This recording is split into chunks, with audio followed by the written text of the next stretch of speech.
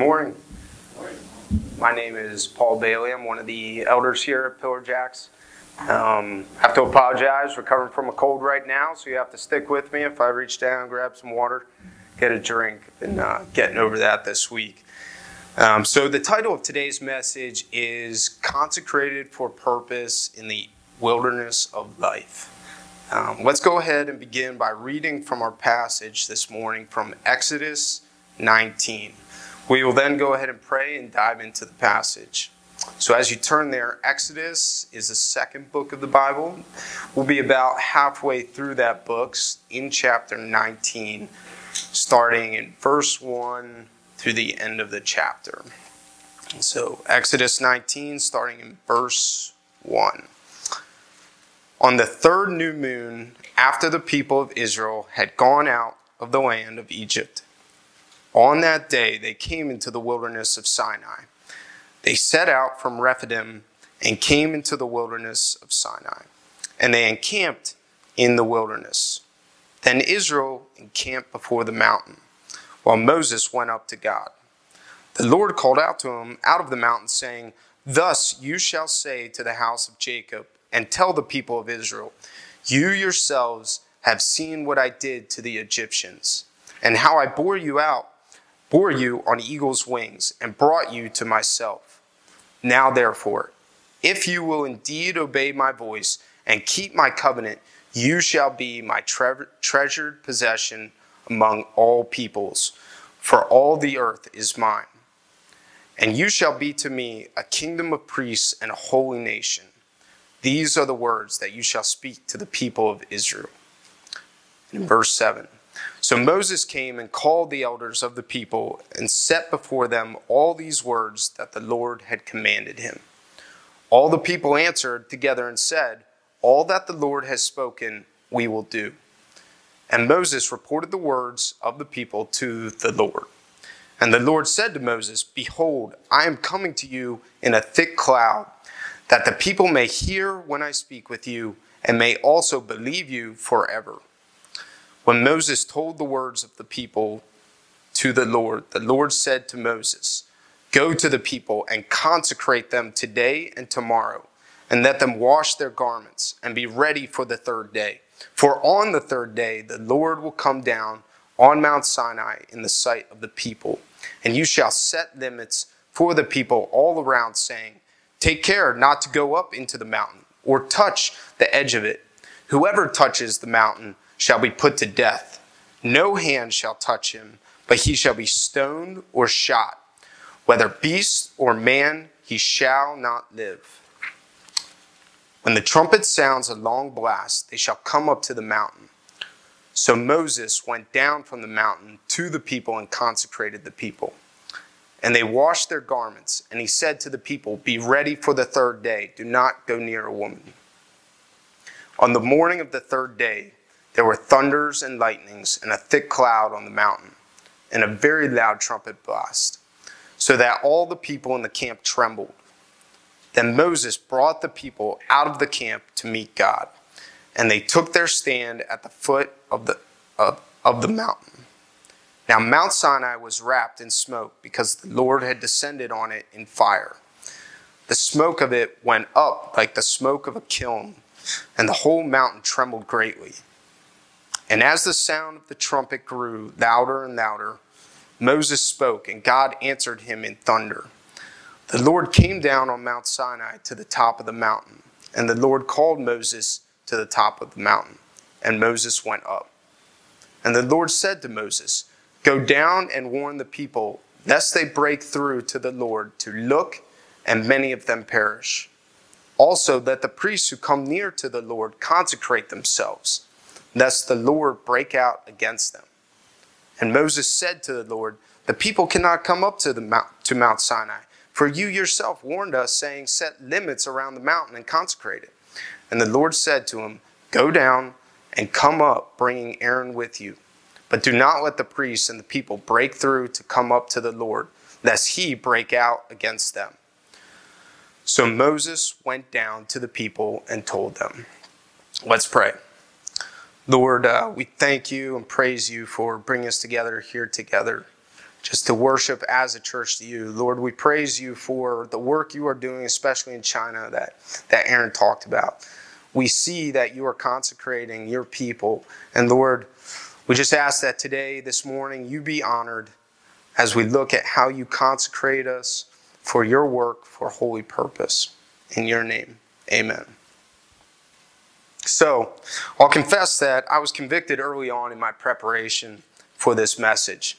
After reading through the text the first few times, I was almost disappointed. There was no great climax to this passage and story. I noticed there were no great plagues, no parting of the Red Sea, no complete destruction of the Egyptian army, which I especially would have enjoyed preaching on. And we are before the great unveiling of the Ten Commandments written on stone tablets, God's holy word. Truly an awesome event. Instead, what we see here in this passage, there's a dialogue between God, Moses, and the people of Israel. However, as I continued to read and study, I was convicted because I quickly realized that what I was considering mundane was God speaking with his people, consecrating them according to his will and perfect plan. I also quickly realized that this is really where we spend the majority of our time in our lives, right?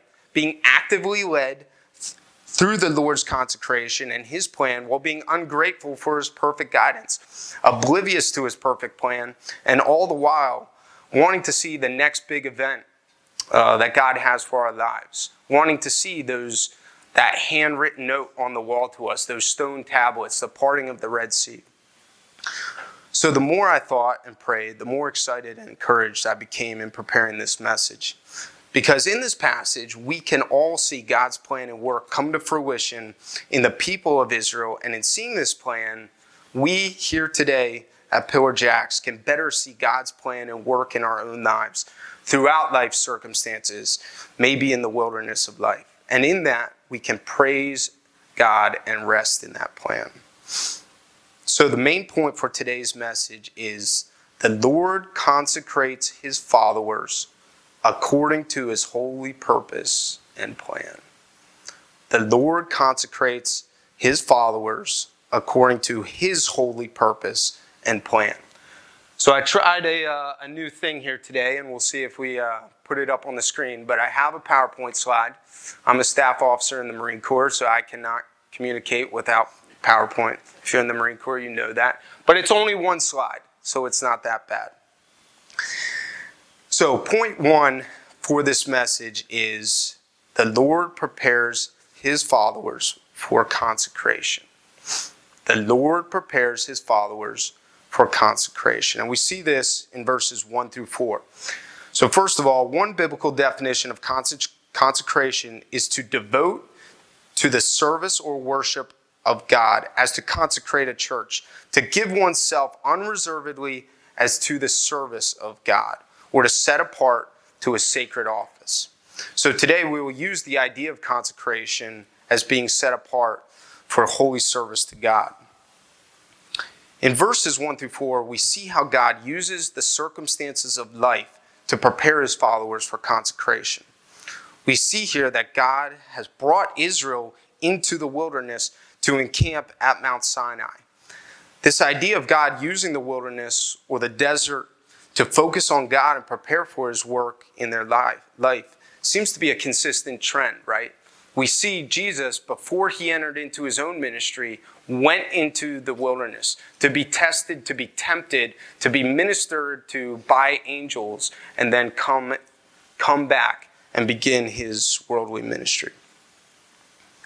For all those that have seen or that have been to a wilderness or desert, you know that this makes sense, since really in the desert there are not many distractions, right? Other than the blazing sun, the desire to find shade and to survive.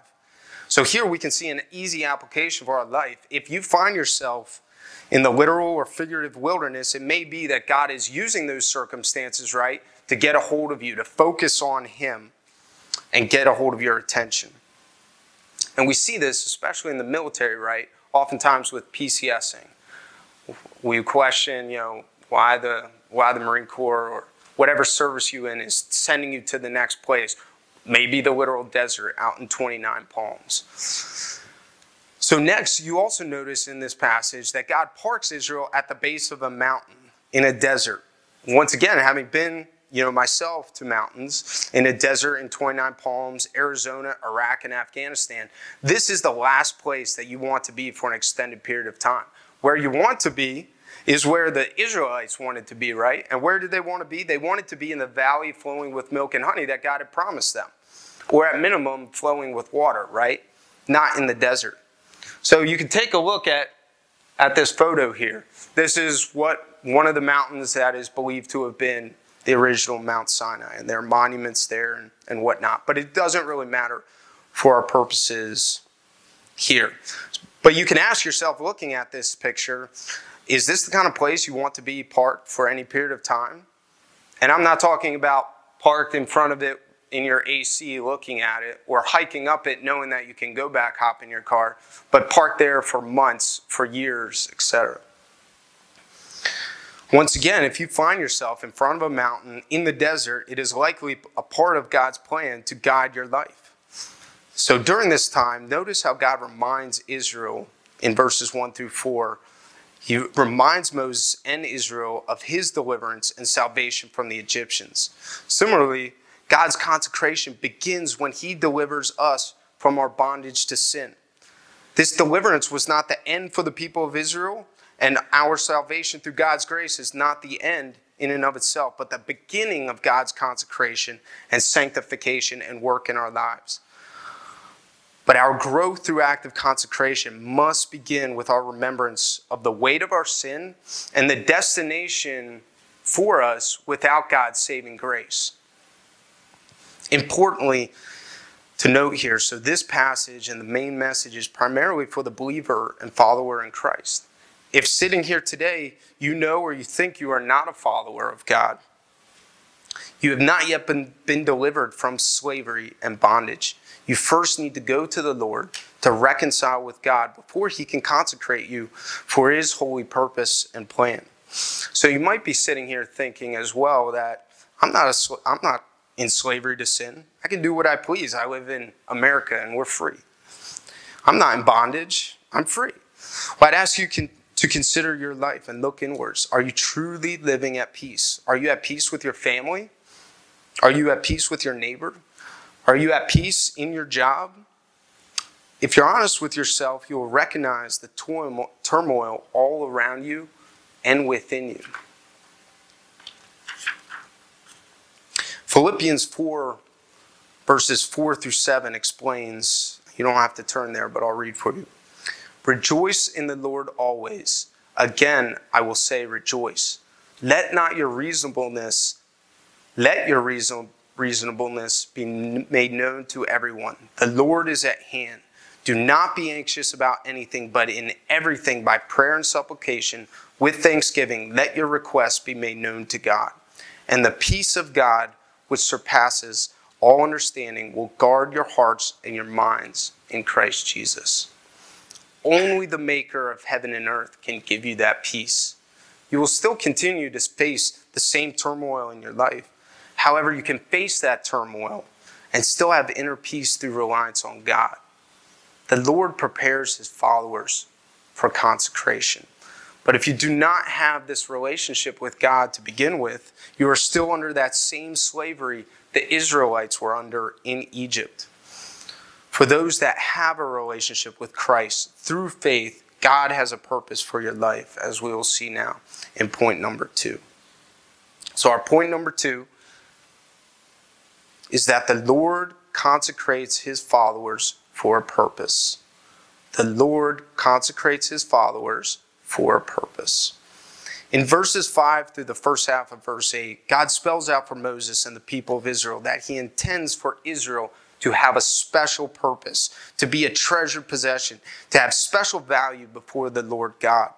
Secondly, he has purposed also that Israel be a kingdom of priests and a holy nation set apart from all others, to be his active servants, committed both to holiness and glorifying God. So here we can see a picture of what God intends for us here today as followers of Christ. We see that we are special in his eyes, that he desires for us to be his committed servants, set aside for holiness. This is his purpose for setting us apart, for saving us from our bondage to sin. It's not to live out our lives any way we please for our own selfish ambition, to please ourselves. We are set apart to grow in faith and for consecration of purpose to God's holy will.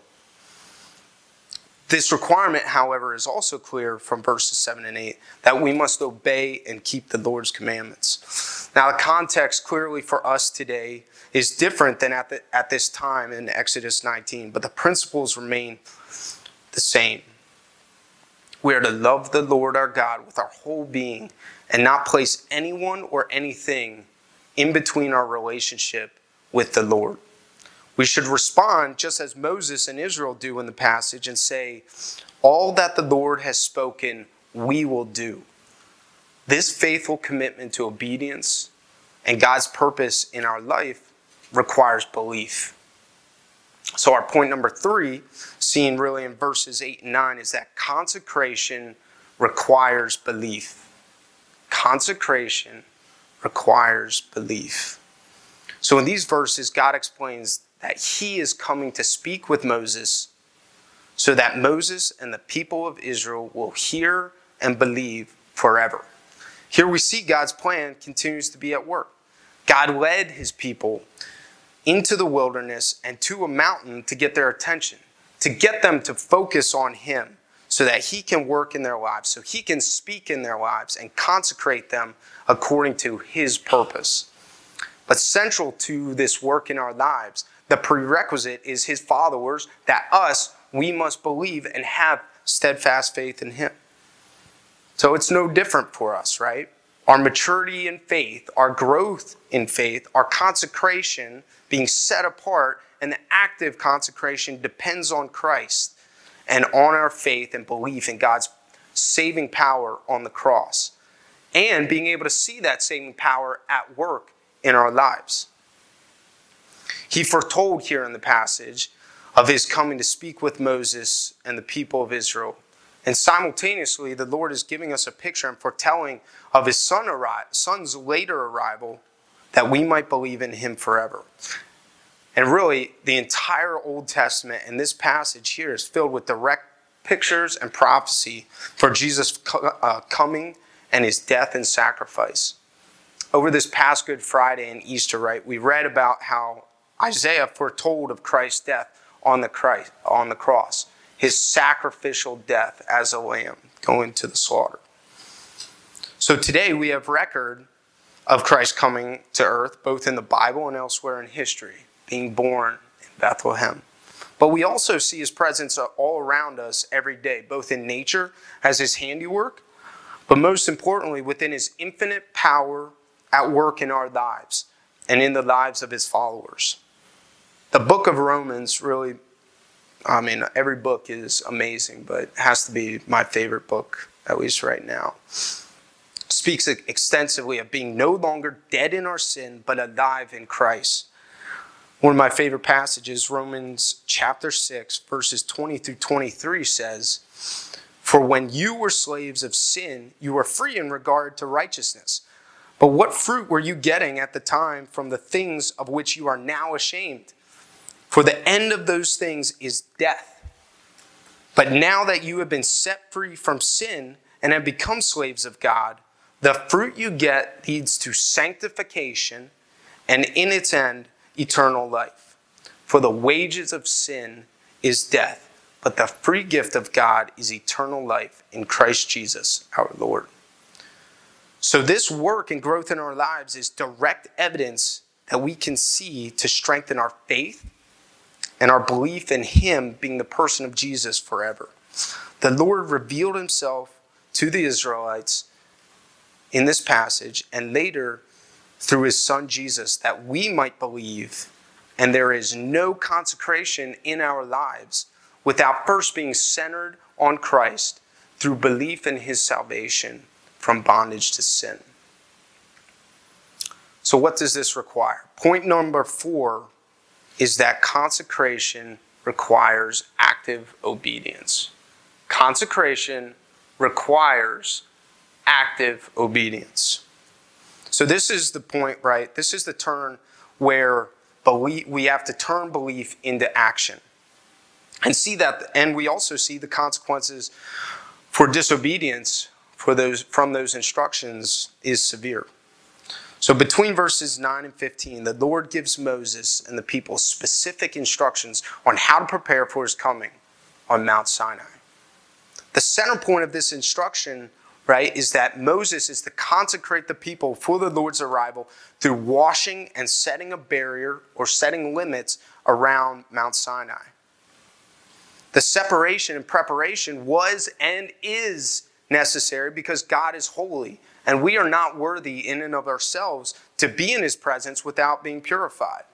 So this purification screams of our need for a Savior. Notice the Lord's coming on the third day in the passage. This is a picture of Jesus' resurrection years later.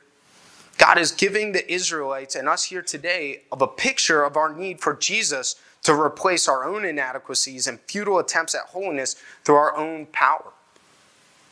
Also notice, though, the harsh consequences for violation of his instructions. Because God is holy, and because we are not worthy on our own to be in his presence, the consequences for violating his instructions are death, right? Yet again, we see a picture of God's righteous wrath which is poured out on those that do not believe and follow his instructions. So the same is exactly true for us here today. For those that do not believe, the consequences of separation from Christ, for not believing in Christ, is eternal condemnation. And this isn't pleasant in U.S. society today, right? Which desires to be free of any consequences and the harsh reality. The point is that our consecration requires active obedience. For the Israelites, Jesus had not yet come out to wipe out their transgression. And God used physical purification as a representation of their need for a Savior. For us today, Jesus has come, praise God. Yet if we have not believed in him and have not made him king of our lives, when we die, it will be just as if we violated the limits that were set up around Mount Sinai. We will face the consequences of separation from God and everlasting punishment. However, we can thank God because through our faith in Jesus, displayed through active obedience, we don't have to suffer those consequences. As it says in 1 John chapter 1, verses 7 through 9, but if we walk in the light as he is in the light, we have fellowship with one another. And the blood of Jesus, his Son, cleanses us from all sin. If we say we have no sin, we deceive ourselves, and the truth is not in us. If we confess our sins, he is faithful and just to forgive us our sins and cleanse us from all unrighteousness. And so this leads us to point number 5. It is the Lord consecrates. The Lord consecrates. Between verses 16 through 20, we see how the Lord reveals himself as promised to his followers. He comes as promised on the third day and speaks in thunder through smoke and a loud trumpet. His presence was awesome. Not awesome as a catchphrase, which I often use, but so awesome, in fact, that it says, the people and the very mountain, the ground, trembled. Also as promised, when Moses spoke to the Lord, God answered him so all would hear and believe. If it wasn't already clear from the people's rescue from slavery earlier in Exodus, or from the Egyptian army being demolished at the Red Sea, or from being rescued from starvation in the wilderness, it was and is right now the Lord God who consecrates and leads us through active consecration. He uses the people in our lives, the leaders like Moses, to guide us along, but it is his awesome and mighty power that is to be feared, loved, and followed. This is why when the Lord came down to call Moses, Moses obeyed and went up to the Lord. He heard the Lord.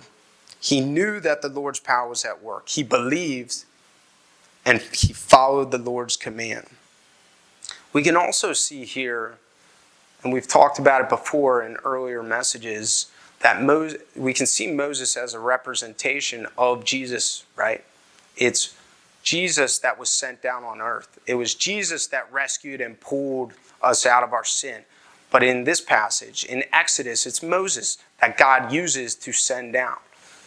Moses was not God, clearly. He was a flawed human, and we see it all throughout Exodus. But yet again, God uses Moses as a representation of what Jesus will do on earth. So this selection and section is yet another picture of Christ's future coming. And it's no accident that the Lord came on the third day. We know that Jesus rose on the third day and conquered death and our sin. We also see the trumpet blast as a signal for the people to come up to the mountain. Well, much later in the Bible, right, in 1 Thessalonians chapter 4, verse 16, it says, "For the Lord himself will descend from heaven with a cry of command, the voice of an archangel, and with the sound of the trumpet of God, and the dead in Christ will rise first." So not only does this passage foretell of Christ coming to earth the first time to speak directly to us, it also foretells of his second coming to draw his followers up to heaven. The entire section, so no surprise, is a nuanced picture of our need for a Savior, our need for Jesus. It was the Lord consecrating Israel in the Old Testament as a picture of Jesus' future purification for our sins on the cross. It is God's plan for us, and it is God who consecrates. So our sixth and final point from verses 21 through 25 is that consecration is iterative. Consecration is iterative, and we should expect and embrace the repetition of testing. In life, anything you want to improve on requires repetitive testing. There are countless and endless examples of this, but one of which I think will be easy to recognize here is when the Marine Corps wants to upgrade anything. Let's call it its main battle rifle, its assault rifle. It puts the new product through a battery of tests, right? It drags it through the mud, it drops it over a cliff, it dives with it in salt water, and then it shoots thousands and thousands of rounds through it until it fails. Then it gives it back to the manufacturer, and it tells the manufacturer to fix the problems it found during testing. If the manufacturer wants the contract, or if they're the lowest bidder, let's all be honest, it goes back and fixes the problems. Then it does its own testing, hands it back to the Marine Corps, which then does the same iterative testing over again. So if this weren't to happen, you'd have catastrophic problems. In Vietnam, the military transitioned too rapidly from the M14 battle rifle. I'm a history nerd, so you're going to have to bear with me. Went too quickly from the main battle rifle over to the M16. The result was that there were a lot of jamming, and Marines and soldiers actually died on the battlefield because they transitioned too quickly and did not do adequate testing. So we are a little different. Christians are weapons for Christ. Though, let me be clear, not to kill people for Christ. Everybody heard that. But we do require iterative testing. James 1, verses 2 through 4 says, "Count it all joy, my brothers, when you meet trials of various kinds, for you know that the testing of your faith produces steadfastness. And let steadfastness have its full effect, that you may be perfect and complete, lacking in nothing." Now, the point from here should be apparent from the ups and downs in the people's response here in the passage and in Exodus to God's instructions and in the circumstances throughout. But here I think we see a really interesting picture of this iterative process. Notice that Moses apparently gets to the top of the mountain, right? God had called him up there.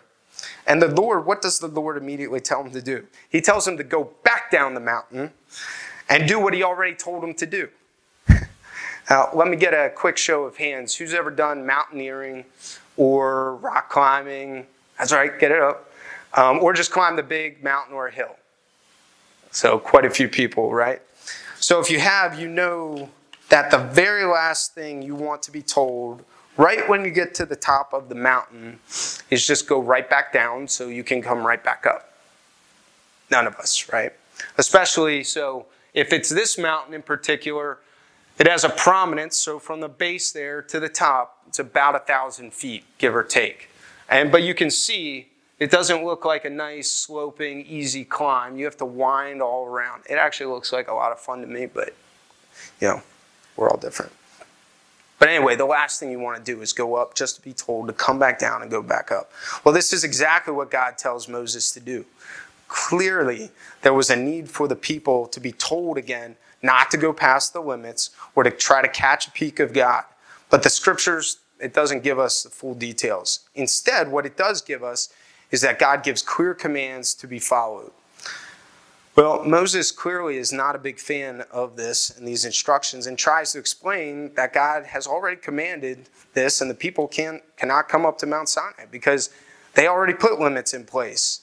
Well, the Lord then repeats his command and Moses wisely obeys and does what he's told. So from this section, we can see clearly that consecration is not linear and we should not expect it, but it's iterative. Cannot expect to go straight to the promised land, right, without first traveling through the wilderness.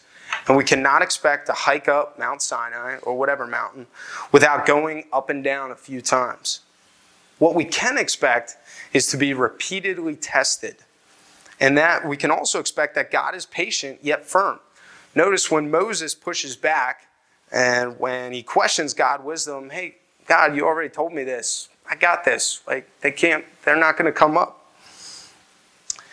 God doesn't instantly smite him down, and he doesn't instantly smite us down. He's long-suffering, he's understanding, but he's also firm. And if we do not obey his instructions and follow through with his plan for consecration for us, we will suffer consequences, and he'll use those consequences to pull his followers and us back on track and to grow in consecration and our relationship with him. So really to conclude here, far from being a mundane passage of Scripture with nothing radical for us to take away and incorporate into our lives, we need to see here that the Lord consecrates us according to his holy purpose and plan. He does so first by saving us out, that initial act of consecration, saving us from our bondage to sin. Without that initial rescue, there's no consecration, there's no follow-on. He further prepares us for consecration through using the circumstances in our lives to draw us into the wilderness and to that mountain in the desert so that he can speak into our lives.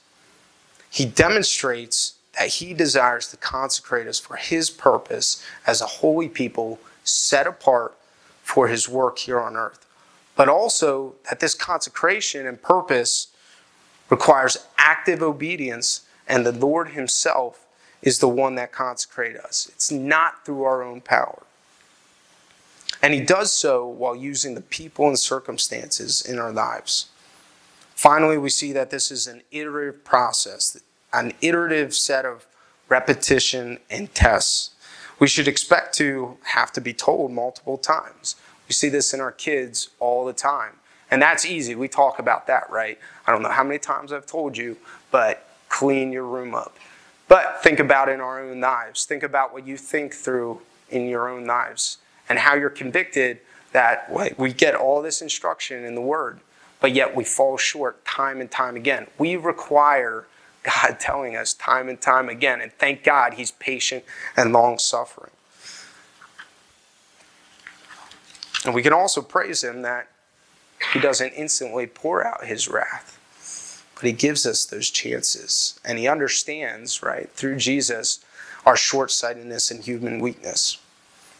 So it was after the slavery, it was after the wilderness, the lack of food and water, and being at the mountain, the foot of the mountain, that the Israelites saw the glory of God on the third day.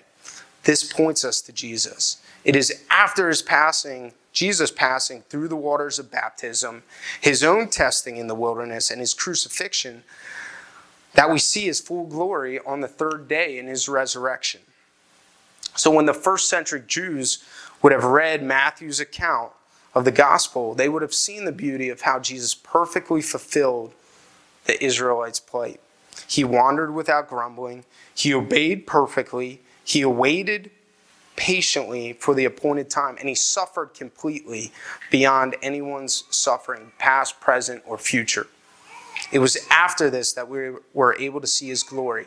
And now for us today, you remember when we talked about that life is lived in the in-between, between major events and the big reveals. You and I might be in a season of wilderness wandering, or of suffering, or of waiting, or of any number of things. Not only is the glory of God on the other side of that, the glory of God is seen through these times in the wilderness. If you believe in God, if you believe that God worked through Moses and believe that God worked through Jesus, you can also believe and praise that God can bring you through this season and into his glory.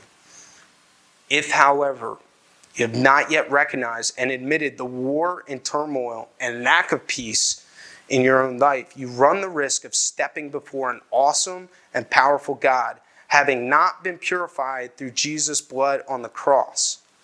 When Jesus looks at his followers that have recognized their need for his salvation, who are not perfect but recognize his saving power, God sees the blood of Jesus on the cross. But if he's looking at you, and if you die and you have not put your faith and trust in him, he does not see the blood of Jesus. He sees you and all your flaws and all your sin. And it's the same as if that you have violated those limits set around Mount Sinai when you stand before him. And you and anybody that hasn't will suffer those consequences. And this isn't Paul speaking. This is straight from Scripture. So this week, let's praise God that he sent his son, that he sacrificed his son Jesus on the cross, and by grace he has saved us through faith. If you're sitting here and you haven't accepted that free gift of God, it's not too late. You can deal with that now. You can deal with that by going before Christ. And I encourage you and plead with you to go speak to myself, speak to any member here today, to help guide you through that process. But then recognize that's not the end in of itself. It's the consecration, and it's the walk with God and growing in consecration and sanctification. He has set us apart for that consecration of holy purpose to serve him through knowing Jesus and making him known. This is as true in the wilderness of life as it is in the land flowing with milk and honey. Let's recognize this, rest in his will, and praise him for his consecration and perfect plan for our lives. Let's pray. Lord, we come before you just in awe of your awesome power and might. We praise you for your salvation. We praise you for your plan that you really map out here in Exodus. And the people at that time likely didn't even realize how nuanced and how wonderful and awesome you were mapping out your plan and their own need for a Savior and for Jesus. Lord, we thank you for your consecration, both initially in salvation and then your ongoing work and active consecration in our lives. We thank you for the testing. You know we need it, Lord. Help us recognize that we need it and embrace it and praise you through that testing. And Lord, we praise you for your perfect plan. We honor and glorify you. Amen.